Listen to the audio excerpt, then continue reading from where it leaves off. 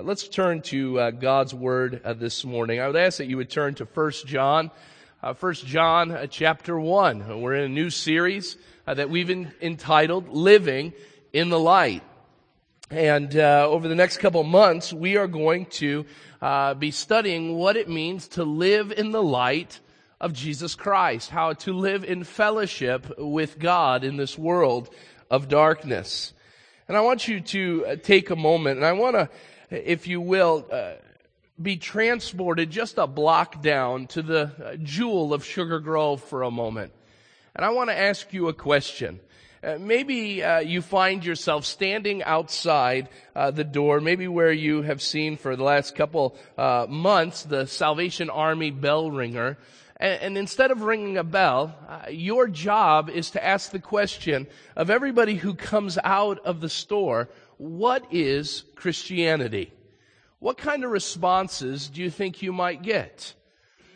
The person walks out and you ask the question, what is Christianity? Now, there's no doubt that some would say it's a religious system. Still others may say it's a way of thought or a system of thought. Others may, because of some anger due to something that's happened in the past, they may say that the church is a place of great repression and great legalism. And so they would then couple the church with Christianity. Still others may say that it's a following after the person of Jesus Christ. Now I want you to then ask the question, and I would love to hear of testimonies of people that are willing to do this, to go stand at the corner there at Jewel and ask, who is Jesus Christ? What might be the answers that some will come up with? Some may say a great religious teacher. Still others may say a good spiritual man. Others may say that he was a lunatic and had lost his mind, and the things that he spoke about showed how crazy he really was.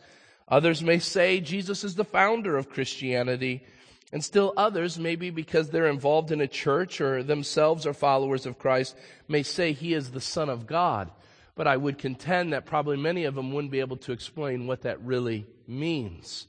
Now you say, Tim, why this question? Why should we go around and ask these questions of people? Because in my understanding, and as I look at the world, there seems to be much confusion about Christ and Christianity. I told you last week that 1 out of every 3 people that walk the face of the earth call themselves Christians. And if that's the case, then 1 John says that they should be living in the light. They should be following after the commands of God.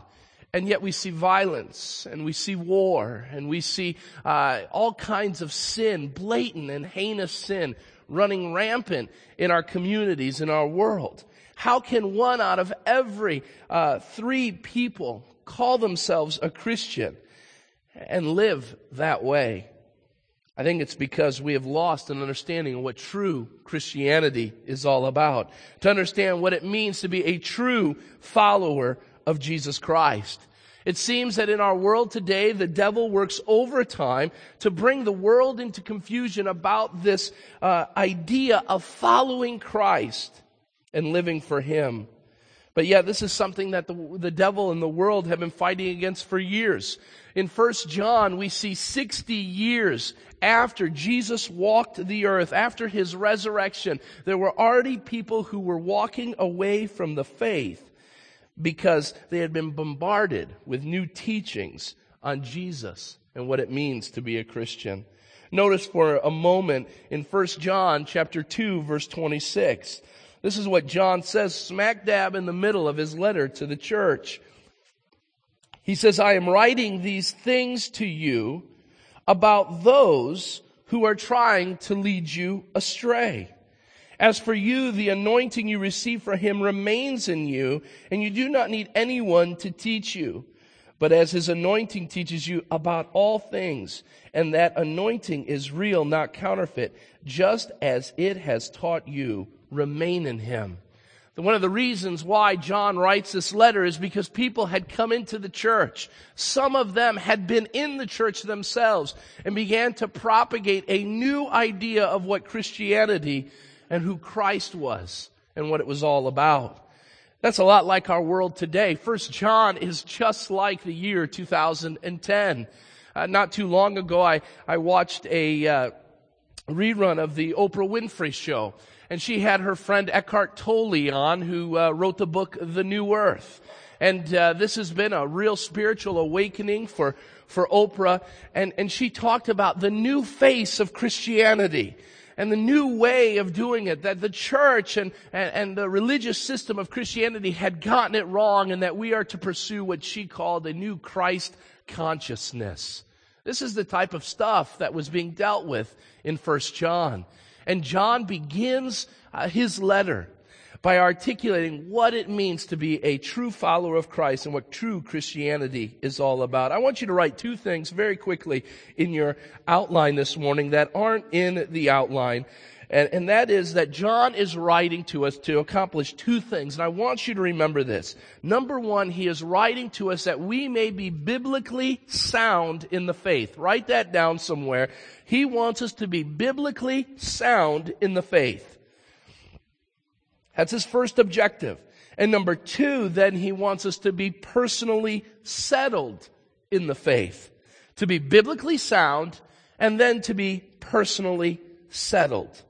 So he starts to remind us about what true Christianity is all about. To accomplish that, he starts right away in verse 1. I'd ask that you would stand for the reading of God's Word as we look at the first four verses of this incredible letter, 1 John chapter 1, verses 1 through 4. This is what John says to the church. That which was from the beginning, which we have heard, which we have seen with our eyes, which we have looked at, and our hands have touched, this we proclaim concerning the word of life. The life appeared. We've seen it and testified to it. And we proclaim to you the eternal life which was with the Father and has appeared to us. We proclaim to you what we have seen and heard, so that you may also have fellowship with us. And our fellowship is with the Father and with His Son, Jesus Christ. We write this to make our joy complete. Father God, we come before you. And Lord, I ask that you would speak to us in the opening verses of this great letter. Father, that we would truly know what it means to follow you, that we would truly know what it means to worship you, that we would know what it means to be involved in true Christianity. Lord, what a waste of our time it would be if after all is said and done, we did not truly worship and truly be a part of who you are. Father, I would pray that our people here would be in a true relationship with you, following you and pursuing you, being sound in the faith and settled in their faith, so that they may go and bring glory and honor to you by proclaiming, just as the apostle writes, so that our joy may be full. Lord, I pray that that would be a reality in our hearts and minds this morning. So open our eyes to what you have to say to us so that we will know what you want of us this morning. In Christ's name we pray, and all God's people said, amen. You may be seated.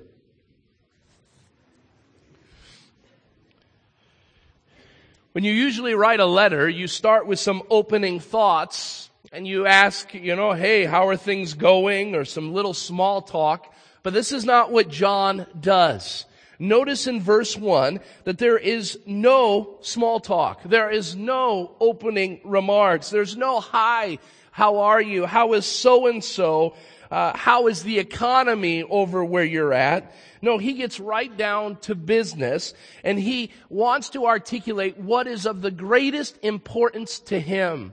I think that's a wonderful reminder for us as Christians, because so many times as Christians in our fellowship with one another, we're involved in the small talk of the world. Oh, we'll throw in a little bit an amen or a praise God here and there. But at the very base of our conversation, it's a sanctified conversation about who's who in the world and what team is doing what or what our kids have been a part of. And John shows us that if we really want to get down to the important things, we need to just get ourselves into what God's Word is talking about. And that's what he does. He says, let me just tell you about the gospel. Let me just talk to you about Jesus Christ. You live in a time, 1 John recipients, where Christianity is under attack. And so if Christianity is under attack, do we have the time to sit and have a small talk? Well, we got to get down to the core of the issue. And that's exactly what he does. He says that which was from the beginning. He wants to get right to the core of the matter. And the first thing I want you to see in regards to what is true Christianity is the following. True Christianity is experienced. It is experienced through the person of Jesus Christ. It's experienced through the person of Jesus Christ. If there is one thing that you take away from the opening thoughts of what John is sharing, it is the following. Christianity is not a system of thought or of doctrine. Christianity is not a religion. Christianity, at the very core of who it is Jesus Christ.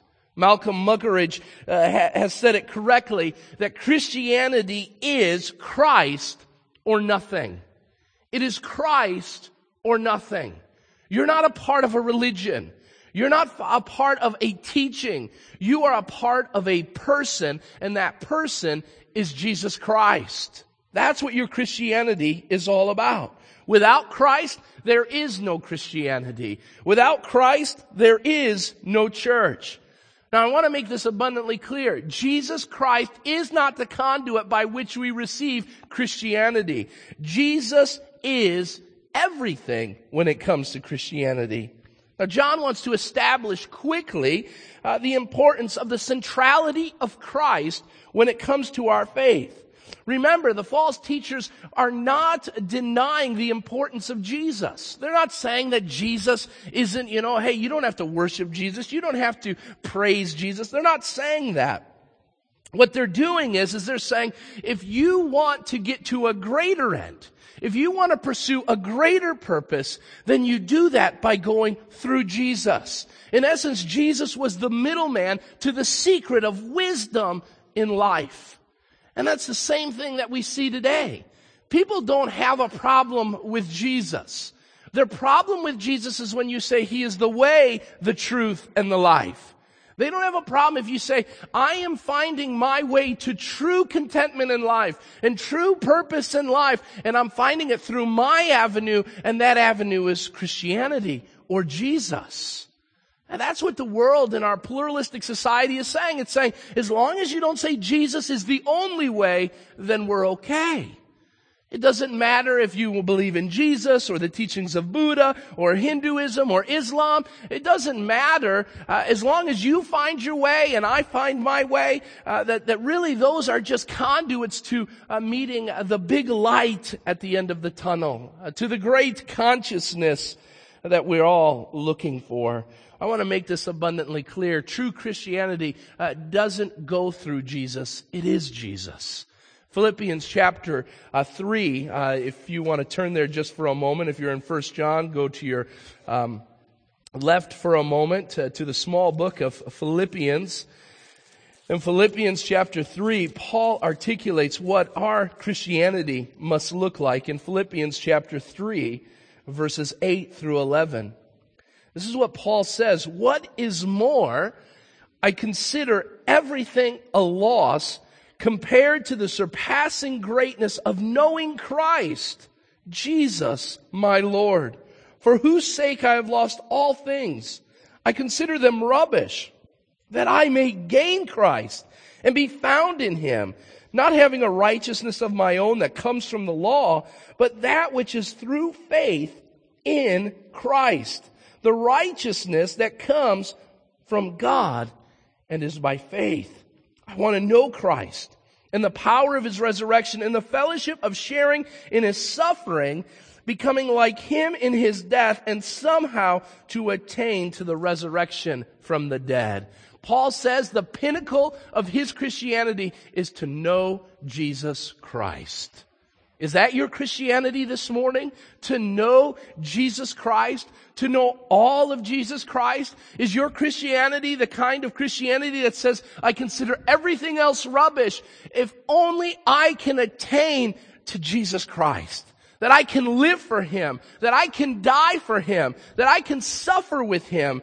That is the type of faith that John is articulating. Now, John wants to separate it early on in this book, true Christianity and false Christianity. To do so, he speaks about the eternal timelessness of Christ in the gospel. He says in the opening phrase, that which was from the beginning. I believe this is a shot to the false teachers of their day. And what he's saying is, hey, you proclaim and you teach this newfangled thought, this new idea. In essence, you are bringing forth a new Coca-Cola. But I'm going to tell you, I know the original. I've been there. You talk about Jesus, I walked with Jesus. And he says that which was from the beginning. This isn't a new thought. This is something that has been around before the beginning of time, because that is where Christ was. And so in this opening phrase, we're reminded of two very important truths that we must remember as we experience true Christianity in the person of Christ. Number one, it reminds us of the eternal existence of Christ. The eternal existence of Christ. I told you last week that I believe the author of 1 John, while there's some speculation on who the author is, that I believe it to be the Apostle John. And one of the reasons why is how he starts the book. It's the same way that he starts the book of the Gospel of John. Turn in your Bibles for a moment to the Gospel of John, chapter 1. He starts in 1 John saying that which was from the beginning. But then in our text, in the Gospel of John, he articulates the following. In the beginning was the Word, and the Word was with God, and the Word was God. He was with God in the beginning. Through Him all things were made. Without Him nothing was made that has been made. In Him was life, and that life was the light of men. The light shines in the darkness, but the darkness has not understood it. Notice again that the writer here, the gospel writer, doesn't have any kind of small talk. He gets right down to business. And in a very similar way, both passages of Scripture talk about this idea of Christ being in the beginning. That which was from the beginning was Christ. It was the gospel of Christ's redemptive work to mankind. And here, what is articulated in 1 John is a reminder to those who are falling prey to the false teaching that Jesus Christ is eternal. He always has been, and He always will be. Now notice what it says in verse 2. The life appeared, we have seen it, and we testify to it, John says in this letter, and we proclaim to you the eternal life which was with the Father and has appeared to us. Now, why would this be so important? Because the doctrines that were being taught on that during those days was that Jesus Christ wasn't deity. One of the doctrines of that day was that Jesus Christ was just a man. There was a false teacher during that day and a contemporary of John's who found himself articulating that Jesus came to a new level of consciousness and that He wasn't Jesus the Christ until His baptism. And so Jesus was born of Mary and Joseph. He was the son of Joseph and lived to be a carpenter. And because of His holiness and because of God's good pleasure, that when He entered into the Jordan River with the help of John the Baptist, that when He came out of the water, Jesus was no longer just a man, but now He was the Messiah, the Christ. And so what John is saying is, hey, this doctrine, this idea that Jesus isn't truly God, the eternal God, let me tell you something. This word of life was with God in the beginning, and it has appeared to us. So he articulates the importance of the eternal nature of God. This is so important that John addresses this twice in his letter. Notice with me 1 John chapter 2. Verses 22 and 23. Who is the liar? It is the man who denies that Jesus is the Christ. Such a man is the Antichrist. He denies the Father and the Son. What he's saying there is, hey, he denies the relationship that Jesus has with the Father, that they are equal in one. No one denies the Son has a Father. Whoever acknowledges the Son has the Father also. And so there's this denial of this relationship, this eternal relationship within the Godhead between Jesus Christ the Son and God the Father. Now notice, he doesn't just say, hey, let me just tell you about the deity and the eternal nature of Jesus Christ, but he also articulates the importance of Christ's earthly appearance. Not just his eternal existence, but the earthly appearance. Notice what he says again in verse 2. The life appeared. We've seen it and testified to it, and we proclaim to you the eternal life which was with the Father. There's the deity and the eternality of Jesus Christ, but also that which has appeared to us. So what he says is this Jesus isn't just deity, but he also is human. He's fully divine, he's fully human. Now why would he address that? Because there is another set of false teachers, and they were called Docetism. It was the way of thinking was Docetism or Docetus. And the idea is the Greek word doikion. That Greek word meant it seems. That's literally what it would mean in the English. And these Docetists would believe, or did believe at that time during John's life, that Jesus, while he was God, they disagreed with the other false teachers, that Jesus was God, but he wasn't human. And so what they would say is that Jesus seemed to be human. And they would teach that Jesus was this phantom or this holograph that they could see, and they thought he was real, but he really wasn't. If you've ever been down to Springfield, one of the greatest things to go see if you're an Abraham Lincoln fan is the Abraham Lincoln Museum. And one of the great exhibits there is a hologram that is done, probably a 12 or 13 minute show where this guy walks through the history of the Civil War and Abraham Lincoln, and it looks like he's standing right there. You can reach out and touch him until he disappears at the end. I hope I didn't ruin it for you. And it looked like he was there. He was talking to me, but he disappears. These Docetists believe that Jesus appeared. Yes, he was God. He was eternal with God, but he did not take on flesh. And so notice what John says in regards to what true Christianity must look like. He says, let me tell you about Jesus Christ. I know Jesus. I walked with Jesus, and I'm going to tell you what I am aware of. And through that, he validates true Christianity. Notice what verse 1 says. He starts by using an argument from the lesser to the greater, and he starts with this, which we have heard. And what does he mean by that? What he's saying is you tell me that Jesus is a phantom. Let me tell you what I know of my Jesus. Jesus is one who is validated by his teaching. He was validated by his teaching. John is reminding the people and us today that Jesus was the master teacher, that which we have heard. He is no doubt remembering what he penned in John chapter 7 verse 46, that even Christ's enemies would say, never has a man spoken the way that this man speaks. Even Jesus' enemies had to give him props when it came to the kind of teaching and authority that Jesus had, that he would stump the rabbis of his day. And yet the sinners and tax collectors around him would yearn to hear him speak and preach the word of eternal life.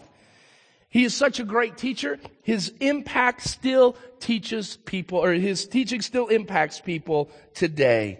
Even those who don't follow Christ, even those who have mixed and matched Christianity with all kinds of New Age things, will still go and say, Jesus Christ is one of the greatest teachers of our day. We've heard. Notice he then goes on and he says, that which we have seen with our eyes. John is reminding us that Christianity is validated through the life of Jesus Christ and his miracles. He says, hey, I want you to understand something, false teachers, and I want you to understand, church, that I saw Jesus. I lived with Jesus. And not only did he walk the face of the earth, but he did some pretty incredible things. 35 different times in the Gospels, there is a recorded miracle that takes place. John is sitting there, and what he's saying is people of 1 John, people of Village Bible Church, I walked with him. I talked with him. I ate with him. I slept next to him. I laughed with him. I didn't even just do those things, but I saw him turn water into wine. I saw him take a couple loaves and fishes, and I saw him begin to multiply that to feed 5,000 hungry people. I saw him walk on water. I saw him heal many people. He says, I saw him live, and not just live a good life, but live a perfect life. I saw him interact with his enemies. I saw how he loved the unlovable. He says, I've been there and I've seen it with my eyes. This was no phantom. This was no figment of my imagination. I saw him and I know what I've seen. But notice what he goes on and says next, which we have looked at. You would say, okay, he's got a little bit of a stuttering problem. What John is saying is that which we have seen with our eyes, which we have then looked at. Well, those are two very important phrases to distinguish between. This is not a repetition between that and the previous phrase, but the word looked in the Greek literally means a careful and deliberate vision which interprets an object. And what that means is that he gets an understanding, a focused understanding of who Jesus Christ was. This wasn't something that he just said, yeah, I saw him from a distance and I was a part of some of the cool things he did. But in essence, he began to focus in and really begin to interpret, who is this Jesus? He's different than I am. And notice what is articulated here. He focuses it on this Jesus. And I think what he's speaking to, I may be speculating a bit, but being the author of this book and the author of the Gospel of John, we know that he says that the Word became flesh, John 1:14, and he made his dwelling among us. That's the idea of touching Jesus and being with Jesus. But then he goes on and he says, we beheld his glory. It's the same word there in 1 John. We saw his glory. We've looked upon his glory. Well, what does that mean? What does it mean to behold his glory? Well, 1 Peter says that we have seen his glory made manifest. Well, when would they have seen that? It would have been on the Mount of Transfiguration. When Jesus reveals himself and his glory. Remember, Jesus is there and he is lifted to a high place and he is there with Elijah and Moses and it reveals his glory to the point that they fall to their faces and they say, let us build tabernacles around you. Their glory shone around them. John says, not only is this a great teacher, not only is he a miracle worker, but I saw his glory. This is no phantom. This is no enlightened teacher. This is Jesus, the eternal Son of God. Notice he says next, and our hands have touched. This phrase here is the same phrase that is used with Jesus after the resurrection. He tells them, and at the end of the book of the Gospel of John, as he walks into a locked room, he comes through the wall, and he stands there and he says, look at my hands, look at my feet. He says, touch them. See, I'm not a ghost. Touch me. See where they put the nails in my hands. See where they put the nails in my feet. And this is a reminder that John is articulating to the people, I have seen the risen Jesus. And John had the ability to say that because where was John when Christ was dying on the cross? At the foot of the cross. He says, I saw him hanging on that cross. I saw him there. And then 3 days later, he's walking through walls and he's saying, touch me, feel me, look at my hands, look at my feet. This is no enlightened thought or enlightened teacher. This isn't some phantom. Even Jesus himself does a ghost have flesh and bone? He says, I've been there. I touched him. And he's just like touching my flesh because he is God incarnate. He is God in flesh. So what does all this mean? What does this opening phrase of this incredible book mean? True Christianity, please hear me this morning. True Christianity is faith that Jesus Christ, first of all, is the God-man who validated his messiahship through his teaching, his life, his miracles, and he revealed his glory that he is the one and only Son of God by dying on a cross, being buried in a grave, and 3 days later being resurrected from the dead. That's Christianity.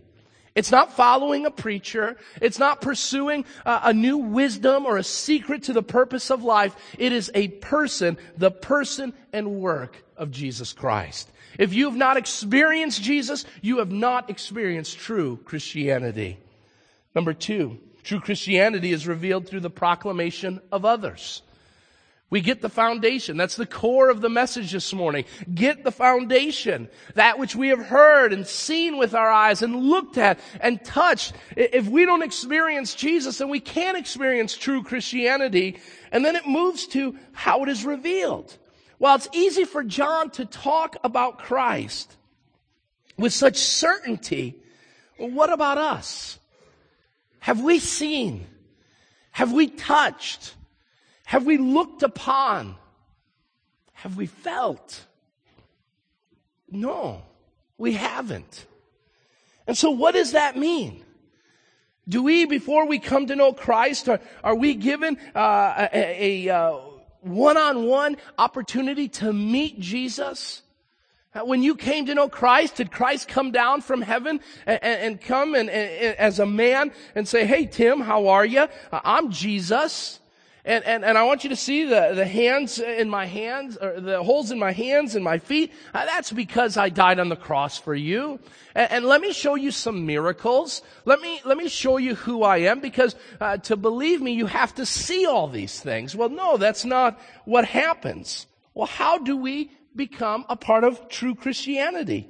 It is through the proclamation of others. I want to see a show of hand. How many people came to know Christ because someone told you about Jesus? How many? Okay? Someone told you about Jesus. Whether it was an evangelist or your mom or dad or a sister or a brother or a preacher, someone told you about this. And true Christianity is revealed through a proclamation. We don't wait for Jesus to appear to us. He appears, he reveals himself, first of all, through his word, and then through the proclamation of others in regards to Christ.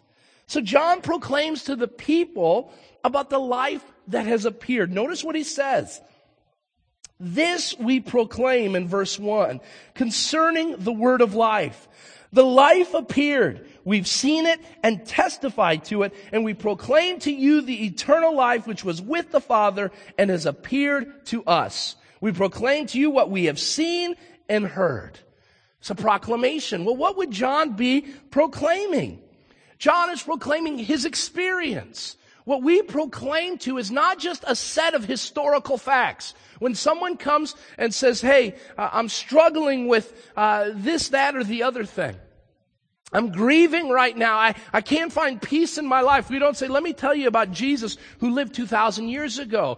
Jesus, historians tell us that he lived. He was a contemporary of many historical figures in first century Palestine.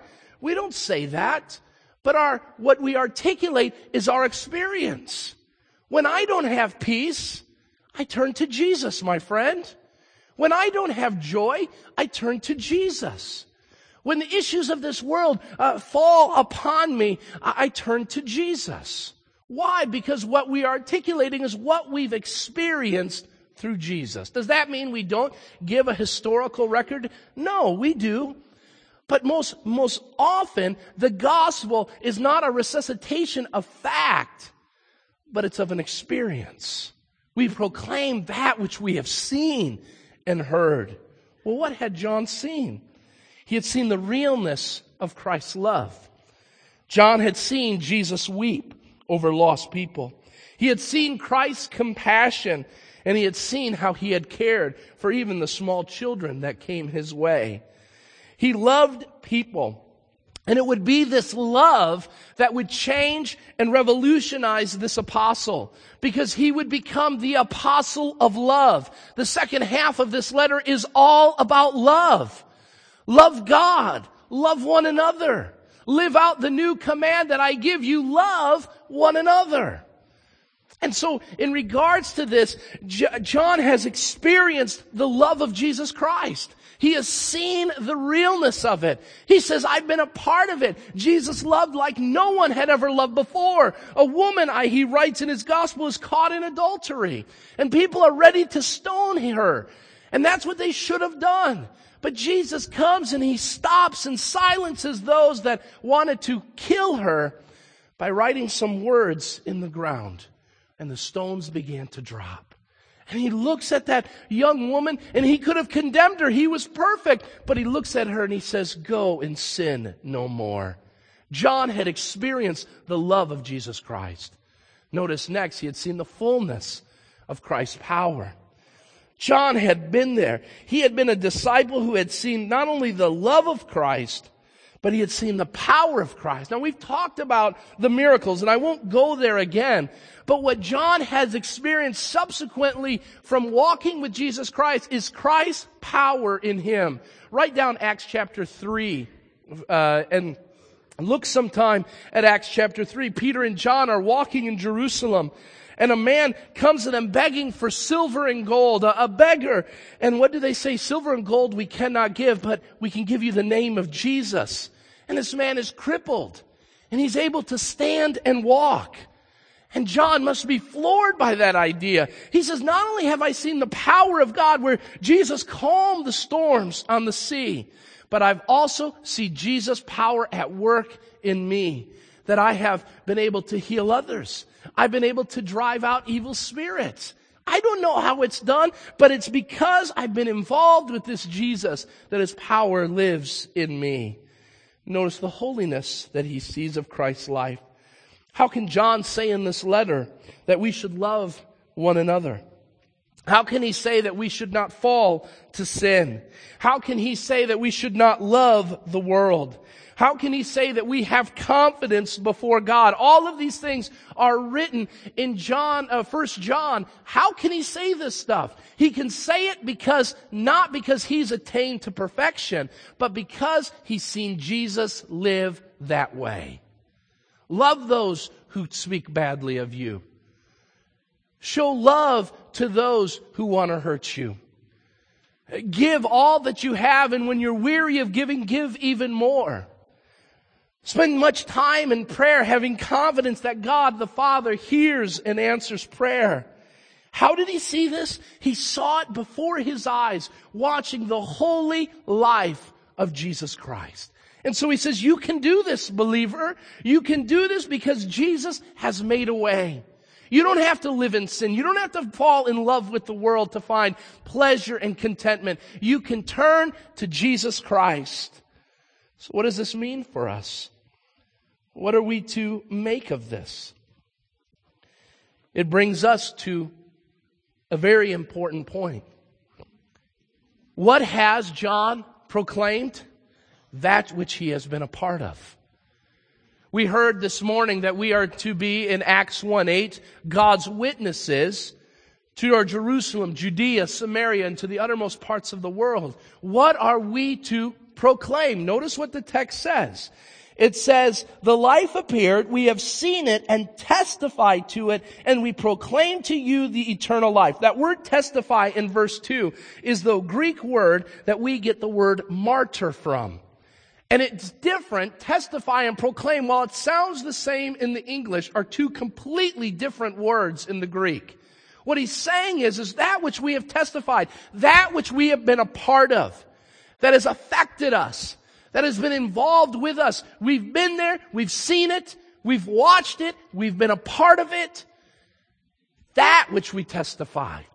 And then he says this word proclaim. This word proclaim literally means a commission.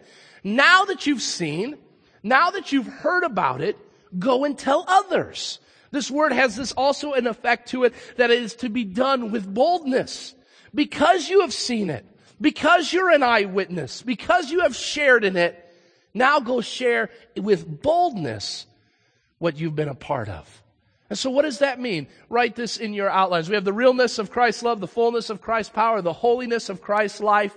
And as we experience that, there's one final point that we see within this subpoint. And that is, we must be touched by Christ before we can testify about Him. Let me ask you a question. When was the last time you testified about Jesus Christ? That you articulated something about Christ? I'm blown away with the opportunities that come when we ask for them. You know my heart is for my hometown, the town that I live in. And I got a call just a couple days ago. The secretary that worked at the village hall, a very beloved woman in the community, had passed away after a battle with an illness. And they didn't know me all that well, but they had heard that I was a preacher. And they heard that, man, this guy preaches differently than a lot of these other preachers that we have around. We want him. And so they call me and they say, would you do the funeral? And I said, I'd be happy to. Praying that there would be people from my community that would hear the love of Christ and the gospel of Jesus Christ. I don't know how many there were. The funeral was packed. The funeral home was packed. Hallways, they had chairs out lined up. This lady was loved. And I could count over 10 of my close neighbors in the room. And I proclaimed not a resuscitation of facts, but how Christ has changed my life. How He, in the most difficult of times, has transformed me and made me like Himself. That when I've pursued the answers for life, He's answered them. When I've looked for hope, He's given it to me. When I've tried to fulfill my joy with the things of this world, He's told me I find myself empty. But when I turn to Jesus Christ, I am made full. What are we to testify? Not just a bunch of facts about this Jesus, but how He has touched us. You know what? I've been amazed that people don't have a problem at all in hearing a testimony. How has God changed your life? Can you go and tell people, I've seen Christ's power in my life? When I have found myself weak, He is strong. When I find myself down in sin and struggling with the issues of this world, Christ, because of His Word, lifts me up through the encouragement of other believers or the Holy Scriptures. What has Christ done in your life that you can go to others and tell them, I have been touched by Jesus. I am filled with Jesus. I am overwhelmed by Jesus. Have you seen Christ move in your life that you can tell others of what He has done? We cannot testify until we have been touched. Some of you are unable, and you say evangelism isn't your spiritual gift, but you can talk about football and the greatest new fashions in the world, or the great new gadgets in the world, and you can do it with all passion. You say, I'm just not a passionate individual. I will contend with you that it has nothing to do with passion. You just haven't been touched by Jesus in a long, long time. And because you haven't been touched by Jesus, there's nothing to talk about. But I will tell you, you give your life to Jesus and you start living for Christ, He'll give you something to talk about. He'll give you something to proclaim. That's what is seen in John. I got just a couple moments. I got to land this plane. Here's the final point. True Christianity is shared through a common purpose. Verses 3 and 4. And our fellowship is with the Father and with His Son, Jesus Christ. End of verse 3. And verse 4 says, we write this to make our joy complete. What is true Christianity all about, my friends? It's about, first of all, a partnership with Jesus. It's about partnership. He says, we write these things to you so that you may have fellowship. Why have I told you about Jesus, who was one with the Father before the beginning of time? So that you can have fellowship with Him. Why is it that I've written to you, that I've seen and I've touched and I've been a part of? So that you can have fellowship with Him. I want you to have partnership with this Jesus I've walked with, this Jesus that did all kinds of amazing things, the Jesus that transformed my life. I want you to be a partner with Him. What is evangelism all about? It is one beggar telling another beggar where to find bread. I'm hungry and I was thirsty and I found Jesus. Now let me tell you about this Jesus. John writes and he says, I want you to be a partner with God. And the only way you can be a partner with God the Father is to know His Son. That's the first dimension of this partnership. But notice what it says as well. In the middle of verse 3, we proclaim to you that which we have seen and heard so that you may also have fellowship with us. This idea here to have fellowship with us is very simply put, you go to a great movie and you get done, or maybe it's the great football game that you saw. Or maybe it's a show you've been a part of, and you say, it was amazing, this is awesome. And the first thing you want to do is go and tell anybody you can to go and see it. Why? Because you want to expose them to the joy that you've had. Go see this thing. It's great. You'll love it. It's worth every penny. In fact, you know what? Why don't you and I go and be a part of it together? That's what Christianity is all about. We go to Christ and we're loved by God and we're changed by Christ. And what should our response be? Let me go tell someone else.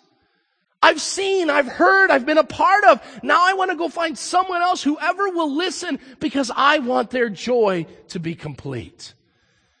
Because of our fellowship with God, we now can have the opportunity to have fellowship with one another. And this is what John is going to be addressing later on in this letter. He's going to say, have communion with God. Be one with God. Be involved with God. But be involved with one another. We're going to learn more about fellowship. Notice the pleasure that is found in the Christian life. The pleasure. That your joy, there's a lot of contextual variances in this. Some of your translations may say, we write this to make your joy complete. Others will say that make our joy complete. Most commentators agree it doesn't matter whose joy it is, because the idea there of completion is the idea that it spans for all people. Why do we do this? Because it is what brings us joy. It is what brings us contentment. It is what brings us the fullness of life. We have tasted and we have been proclaimed to about the eternal life that was made manifest through Jesus Christ. And as a result of that, we can live for Him. And in living for Him, we don't no longer have to be burdened or heavy laden, but we can have joy and we can have life in abundance when we walk in the light of light. It is only through Jesus Christ, it is only through true Christianity that you will find joy and you will find contentment, because it is only in true Christianity that we find Jesus. I want you to close your Bibles, and I want to close just with a couple questions.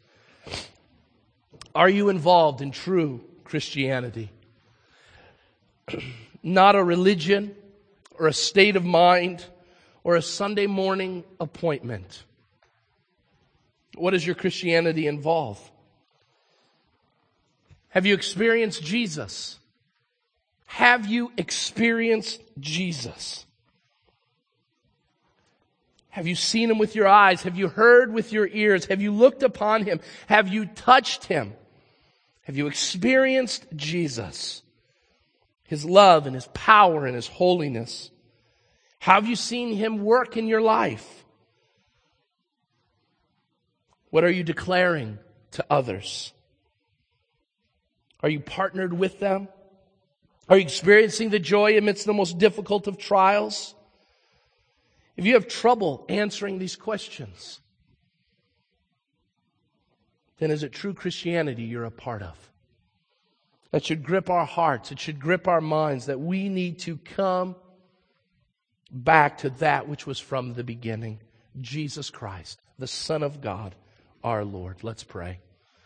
Father God, we come before you, and we thank you for your word. Lord, I pray that these opening verses would revolutionize the way that we understand our relationship with you. Father, I pray that we would experience your Son. Lord, we're so casual in our churches and in our own Christian lives when it comes to experiencing Jesus. You've become a Sunday morning appointment to us. But Father, I pray for this church that we would experience him in a new and profound way. And that because we have heard and seen and touched, that we would then go and testify and proclaim. That we would do that so that others may partner with us in knowing what it means to be in fellowship with God. And to have joy. A joy that is complete. Father, we know that it's only through your Son. So let us experience him. Take away the sin that would lead us away from that experience so that we would know who your Son is. And just like Paul, that we would know him in his suffering and in his death and his resurrection so that we may have life. In Christ's name we pray. Amen.